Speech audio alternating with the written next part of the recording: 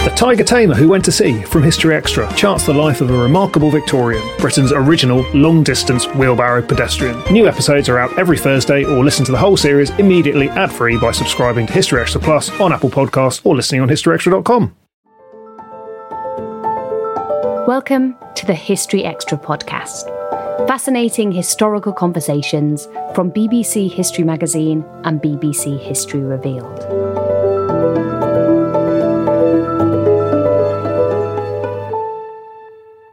The Japanese city of Nagasaki is probably best known for being the target of the world's second ever nuclear attack in August 1945. But far fewer people will know that the city was also home to hundreds of Allied prisoners of war, forcibly put to work to support the Japanese war economy. John Willis's book Nagasaki delves into the incredible and largely forgotten story of the PoWs who survived the brutal camps in the Far East. He told Spencer Mizzen more about how they were transported to the Japanese mainland on so-called hell ships, and later witnessed a bomb that would help bring the Second World War to an end. Now, John, as the title of your book acknowledges, this really is a forgotten story, isn't it? Very few people, it seems to me, are aware that there were Allied POWs incarcerated on the Japanese mainland, let alone in Nagasaki. So how did you come across this story? I was completely flabbergasted. I knew quite a lot about Japan. I'd spent some time there. I'd been to Hiroshima, but I had absolutely no idea at all that there were Allied prisoners of war until many years ago I met one of them. I met a man called Ron Breyer, a Yorkshireman from near Harrogate, who survived the second atomic weapon, the most powerful bomb ever dropped by man. And I couldn't resist telling his story, which I did for a TV program. And then recently, I thought, this would make a book. We need to know more. I've got his story, but there were so many others there that I wanted to write a rounded, complete picture of what it was like on the ground when the bomb dropped. How did you go about researching the book, and what sources did you use? I mean, would I be right in saying it was a mixture of interviews, of talking to survivors' families, of diaries as well? It was a mixture of things. Inevitably, there's not much written down about this. It's probably why the story's been invisible for so many decades, because it was very dangerous to keep a diary or to keep notes. You'd get beaten up or sometimes even worse. So there are examples. For example, one prisoner wrote his diary in Irish, an Irish prisoner, so that if no one would understand them. Others, knowing they were dangerous, buried diaries in graves of other prisoners, and then after the war, they were then collected again. So it was a dangerous process. So but I managed to get hold of these diaries. There have been in recent years quite an outpouring, I think, as the survivors get older or start to die off, that their children have been wanting to tell this story. So on the internet, there's unpublished or self-published little memoirs or pamphlets. And then I had quite a lot of material from my television documentary I made several years ago that hadn't seen the light of day, interviews with quite a lot of prisoners, notes that they'd made. So I had a mixture of different sources. Could you tell us a little bit more about Ron Breyer himself? I mean, how did he react to sort of trawling over all these old memories when you were going through them all those years ago? Well, I think Ron was an extraordinary character. He was hardwired in many ways to survive. He was one of 10 children, brought up in rural poverty outside Harrogate. So he was used to poaching and having sharp elbows to make sure he had enough to eat. And yet he was super intelligent, very intelligent. So he went to the local grammar school and was selected by the RAF for special training. So he had lots of the qualities that you needed to survive. And he was an engineer, which is very useful in terms of making things and making and mending when you're in a prisoner of war camp. And I think he kept it all very buried. Some of the prisoners, a lot of them had nightmares and had a pretty terrible time when they came home. Ron just shut it all down. And then I went back to Nagasaki with him. And I think it just all came flooding back. He stood on the balcony of his hotel at 4 a.m, looked down on a city that's now bustling and busy and rebuilt, but had just been wiped from the face of the earth before. And I think he thought about all the people he knew who died in Japanese hands, and all the emotion came flooding out. And he said, I didn't think that would ever happen to me again. I never thought that would happen, but it did. And had he told his family much about his experiences? What was their reaction? I think he had told his family about his experiences bit by bit. And it's quite a lot of prisoners who survived the Nagasaki bomb didn't say much to their family, or only said it really late in life when the kids were grown up and were adult, when perhaps they'd reached retirement age themselves, and they were starting to kind of piece together the jigsaw puzzle of their experiences. And this was such a profound experience to have. So I think that he had told them a fair amount, but it was really only when he was in my television documentary that they started to see the fuller picture. So one of the first questions that popped into my head when I saw your book is, what were all these Allied POWs doing in the Nagasaki area at the climax of the Second World War? So, I mean, yeah, why had they been taken there? Well, as the war went on, the Japanese became short of manpower or person power in their factories. Their men were all away fighting the war or had been killed or imprisoned. And so they had on tap a ready-made but also dispensable workforce in terms of Allied prisoners of war. So thousands of them were shipped to Japan, and those in Nagasaki was a key military-industrial complex. It was run largely by Mitsubishi, and who made torpedoes, aeroplanes, ships. So they worked a lot of them worked in the shipyards. So Ron Breyer, for example, worked in the shipyards as a riveter. He'd had no training and just picked it up in a couple of days. It was quite a heavy-duty job. Others worked in foundries making weapons. So basically, it was their job to support the Japanese military effort. Although, if they could, they would find little minor acts of sabotage just to slow things down. Right. Can you give us a couple of examples of those, please? Yes. For example, in the shipyards, there were obviously guards and military police watching them, so it was quite a tricky thing but they would drop rivets into the water or not put the rivets in properly, that sort of thing, just small things. But if several people did it, and even if it didn't really work, it made them feel better. It made them feel that they were fighting the war. It made people feel they weren't passive but active.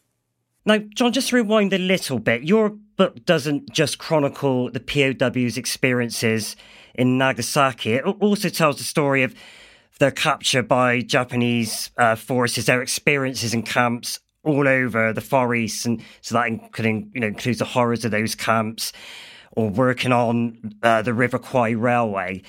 Why did you decide to adopt that approach to kind of to look at the bigger picture instead of just focusing on Nagasaki? A couple of reasons. One was that Nagasaki was just the climax of their terrible years of endurance. So it wasn't just, if you saw it just as one event, you wouldn't understand that for 2.5, 3 years before, they'd been malnourished, they'd been ill, they'd been beaten and badly treated while working in appalling conditions, as you say, on the River Kwai Railway or elsewhere. So I felt that it gave a context so you understood much more how they'd got there and how they'd survived that far. Now on that, I mean, you relate some pretty grim episodes from the Allied collapse in the Far East. Just to cite one example, there's an Australian soldier called Fred Airy who, having survived a firing squad, was forced to play dead in a creek in Singapore while Japanese troops moved around shooting wounded POWs. You've also got example of nurses being forced to walk into the sea before being shot. I mean, did you get a sense in your research of just how shocked and discombobulated not just Allied troops, but also Allied commanders were on what was happening on the ground at the time? Well, I think that the Allies probably had an expectation that the Geneva Convention on prisoners of war, conventions on prisoners of war, would be upheld. The Japanese had approved it but never signed it. So I think that they expected more civilized treatment than they actually got. On the other hand, we know that the Japanese in China had already committed some pretty horrific offences. So the cultural differences, I think, between the two, the Allies and the Japanese, was huge. Language, culture, history. I think it was really difficult for either side to understand each other. And I think too, probably in the early days of capture, the rules were all fuzzy. In places like Java, it was a long way from Tokyo where the rules about prisoners of war were being written. So the commander on the ground, who might not be at the top level in his profession, otherwise he'd be fighting, not guarding, had quite a lot of room for manoeuvre. And some behaved okay, and some behaved absolutely appallingly and committed terrible acts of brutality. Sean, I wonder if you could introduce us to some of the other main characters and POWs in your book. Could we talk about Aidan McCarthy? Because he was am I right in saying, an RAF doctor, and it sounds like he'd had some pretty extraordinary experiences in the war even before he got to the Far East. Is that correct? Correct. I think Aidan was another good example, and I was lucky enough to spend some time with his two daughters, and he came from Ireland, but he joined up the RAF, was a doctor in the RAF, and even before captivity, he'd won a medal for rescuing with another person. A Wellington bomber crashed at his RAF base at Honington on the kind of Suffolk-Norfolk border, and he, as a doctor and one of the other servicemen, just rushed in despite the flames, despite the fact that there was a risk of explosion, and pulled them free. So he was a pretty brave person by any standards. He was also at Dunkirk. So he had already lived through some pretty perilous moments before he got to the Far East. But he was in an unusual position because as a doctor, you weren't working in the shipyards necessarily, or always in the front line. You were operating basically with a razor blade and a couple of handmade tools and no medicines. You were trying to save people's lives. So his life was different. But towards the end, he was the senior officer in the camp in Nagasaki. And I remember his daughters telling me that if one of his men broke a rule, they were beaten. And he, as the senior officer, would get beaten as well. So he was beaten pretty regularly while in Nagasaki. And also I wanted to mention somebody called Alan Chick. Now, I've got a copy of the book in front of me, and I believe he's a person on the left-hand side of the cover, and he looks impossibly young from that picture. What were his experiences while in Nagasaki? The Australians, it's really interesting that this book, which doesn't come out in Australia yet, but is already being talked about. I had a message from someone the other day. They've just bought 15 copies of the book because what they've said is that it tells the story. I knew about my dad, but this tells the complete picture. Now I see it in the round, and I see that he wasn't the only one. And the British, I think, were still quite hierarchical in terms of officers and other ranks. The Australians, I think, was much flatter. The officers, some were good, some were not so good, but they were much closer to the men. And the Australians are great, believe in mateship, comradeship, friendship, and they stuck together, I think, in a little group. Alan Chick was a Tasmanian. As you say, he looks very young in that picture, fabulous slouch, Aussie bush hat, and a slight lack of teeth. He looks great. And he survived. He was pretty lucky. The bomb went off. He was on a building, which was unusual. Most of them were inside the buildings where it was, and he was blown off the building but survived. He went out of the camp. The camp had been completely destroyed. There was nothing left. And quite nearby was a camp where Chinese workers lived, and he found most of those dead. But Alan then, with a group of other Australians, found a horse and cart, and it seemed very strange to me that people are dead, people are wounded, burnt, blistered. There's no buildings apart from a few skeletal structures. And there's a horse and cart waiting like a taxi on a rank for them. And Alan and one of the others, Eric Hooper, were both country boys, so they knew how to deal with a horse. So they put the Australian injured, on the back of the horse, and they disappeared off to the edge of town and then walked up to the mountains.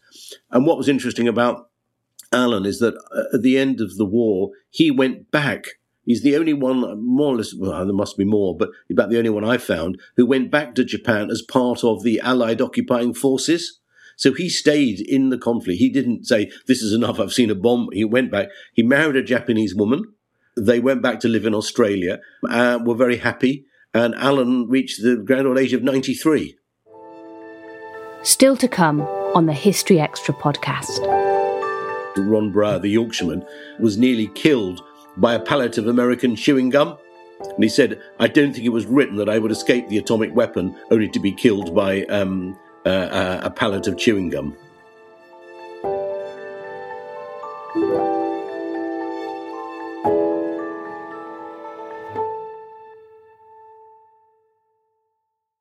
This episode is brought to you by ZipRecruiter. Daylight saving time is once again upon us, as is the debate about whether it's truly needed or not. But if you're hiring, it really doesn't matter. Because even though it may feel as if your day is longer, it won't help you find qualified candidates any sooner. There's only one way to do that: ZipRecruiter. Once you post your job, ZipRecruiter sends it to 100+ job sites and then uses smart technology to find people with the skills and experience to match the position. So spring forward with ZipRecruiter. 4 out of 5 employers get a quality candidate within the first day. Try it for free at ziprecruiter.com/extra. That's ziprecruiter.com/extra.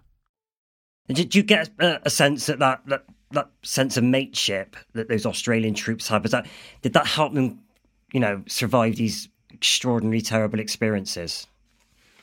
I think that obviously mateship is an Australian concept, but the British or the Dutch or the Americans also had groups of friends. And I'm sure that having a friend was absolutely critical in this, that if there was 2 of you, if one was ill, then the other could help them over that crisis, and the other way round. If one is trying to steal some food from the Japanese cookhouse, the other can be on the lookout. So there was mutual support, and I think it was really, really important. But it was particularly powerful, I think, with the Australians.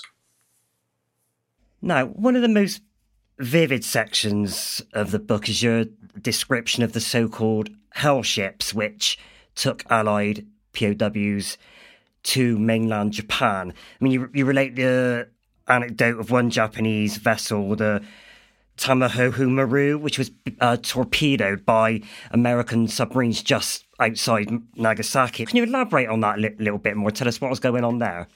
Well, I think that I'd heard, the phrase hell ships, but didn't really know all that much about it.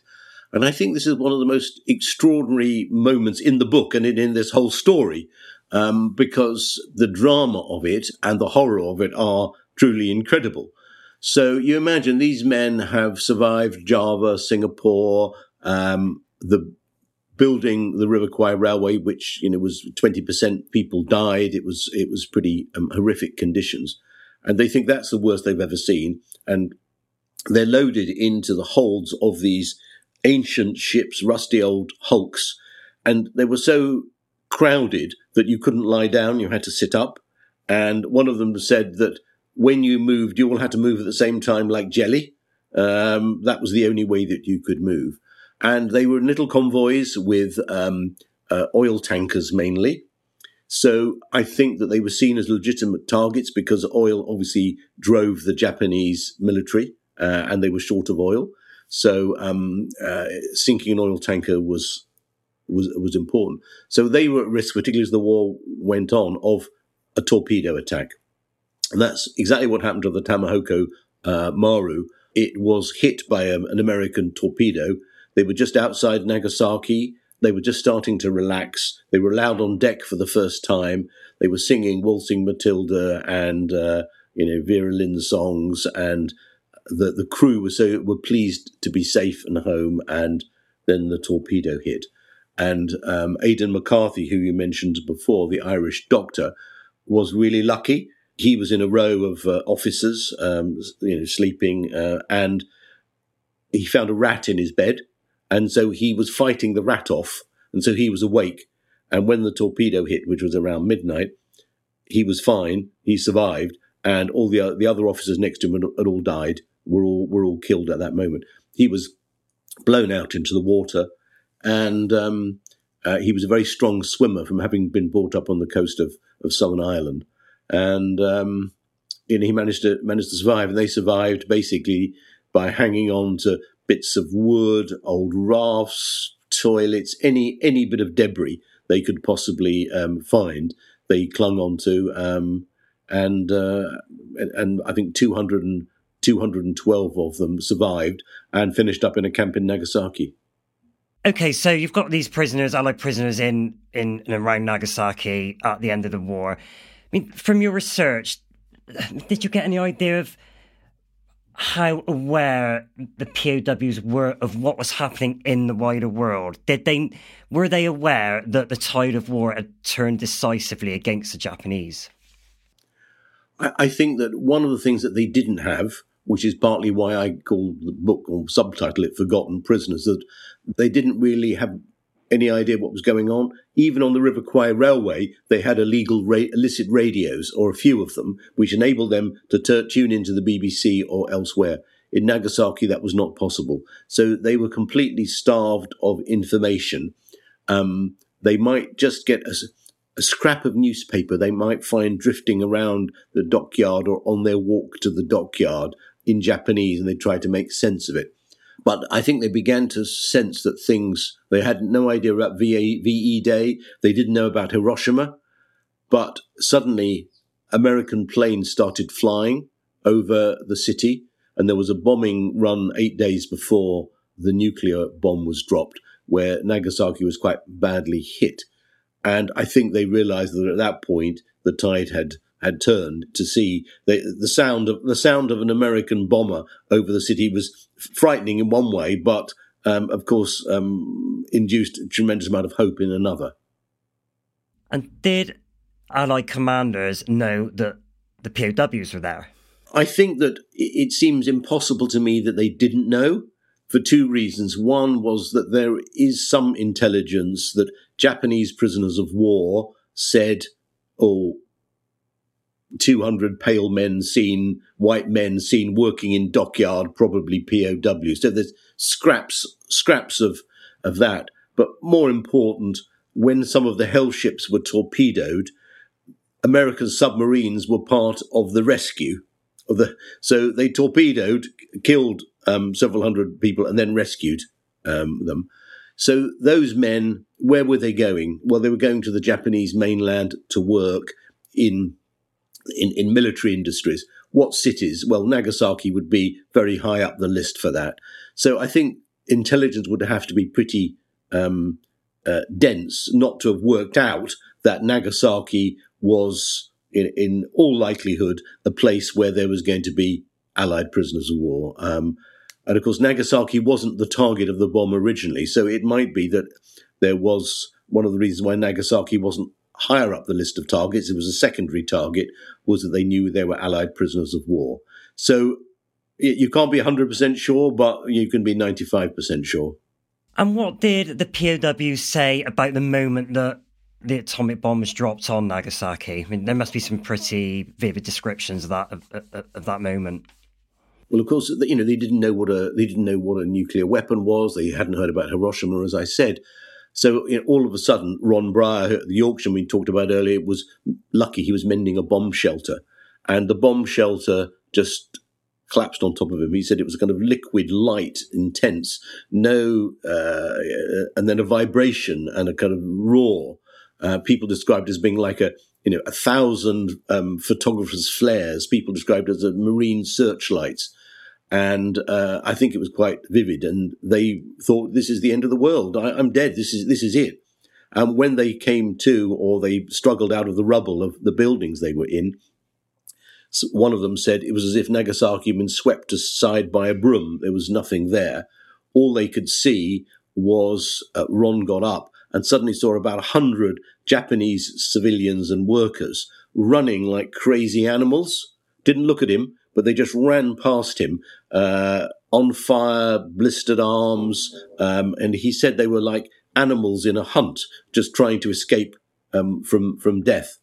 So I think it was immediately very, very vivid. And some of them a little further away saw the mushroom cloud, so saw the angry foam of white and brown and black and yellow in the cloud as well. And again, they thought, what is this? And they had no idea that it was a nuclear weapon. And what did this event mean to them in the short term? Did it mean instant liberation?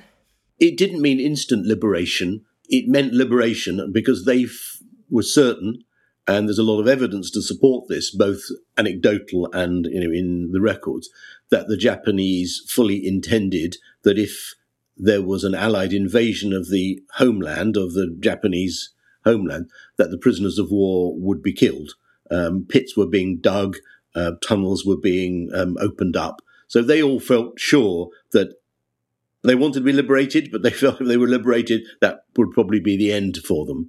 So there was an immediate sense of relief, and then uncertainty, because after a few hours, more Japanese troops arrived mysteriously from somewhere, from somewhere inland, presumably, with some rice, and they were sent to another camp on the edge of Nagasaki, so away probably from the radioactive materials, but further away, several miles out of Nagasaki.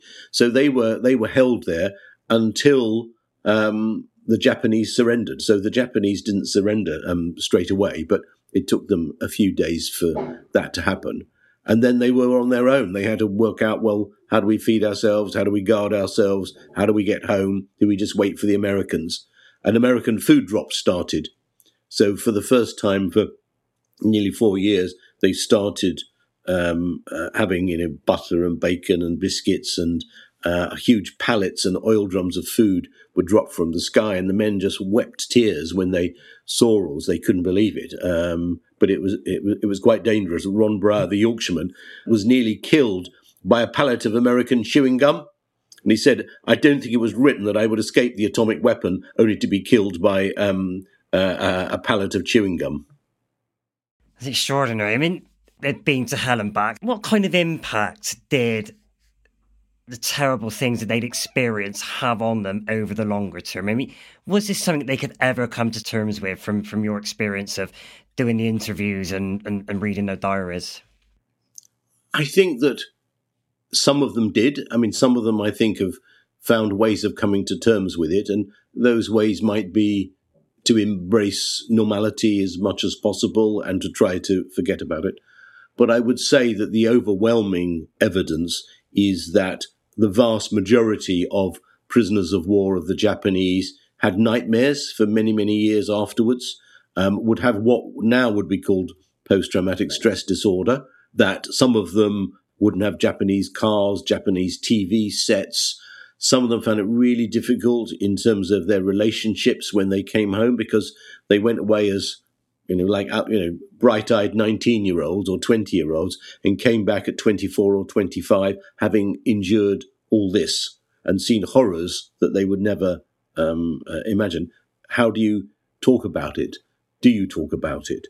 So I think that there was a lot of trauma in relationships. I think some of them found it quite difficult to relate to their children, because the children would say, is that my daddy? That's not what the picture was like. And they'd never seen their children before. So I think that was difficult for people. So I think the scars ran quite deeply. As one of the sons said to me, my dad survived the nuclear weapon in Nagasaki, so he won the war, but he was so unhappy when he got home that he lost the peace. And that's a terrible irony, to survive all this, and then only find that for the rest of your life you're unhappy because you're carrying the burden of it all. And what kind of impact did meeting these men and their families have on you? That's an interesting question. I think that if, like me, you've spent a lot of years making television documentaries, occasionally you have an experience. It's very privileged. You enter into other people's lives. They allow you in, and to have an insight into this incredible and, as I say, forgotten and invisible experience in Nagasaki, I found very profound. It really made me think about all the issues. It made me think about the men. I thought they were extraordinary. And it was really only when I less involved in television and started to write books, this is the third one I've written in the last few years, that I went back to this and realised this was a story that needed amplification and retelling. That was John Willis. Nagasaki, The Forgotten Prisoners is out now, published by Mensch. Thanks for listening to the History Extra podcast. This podcast was produced by Brittany Colley.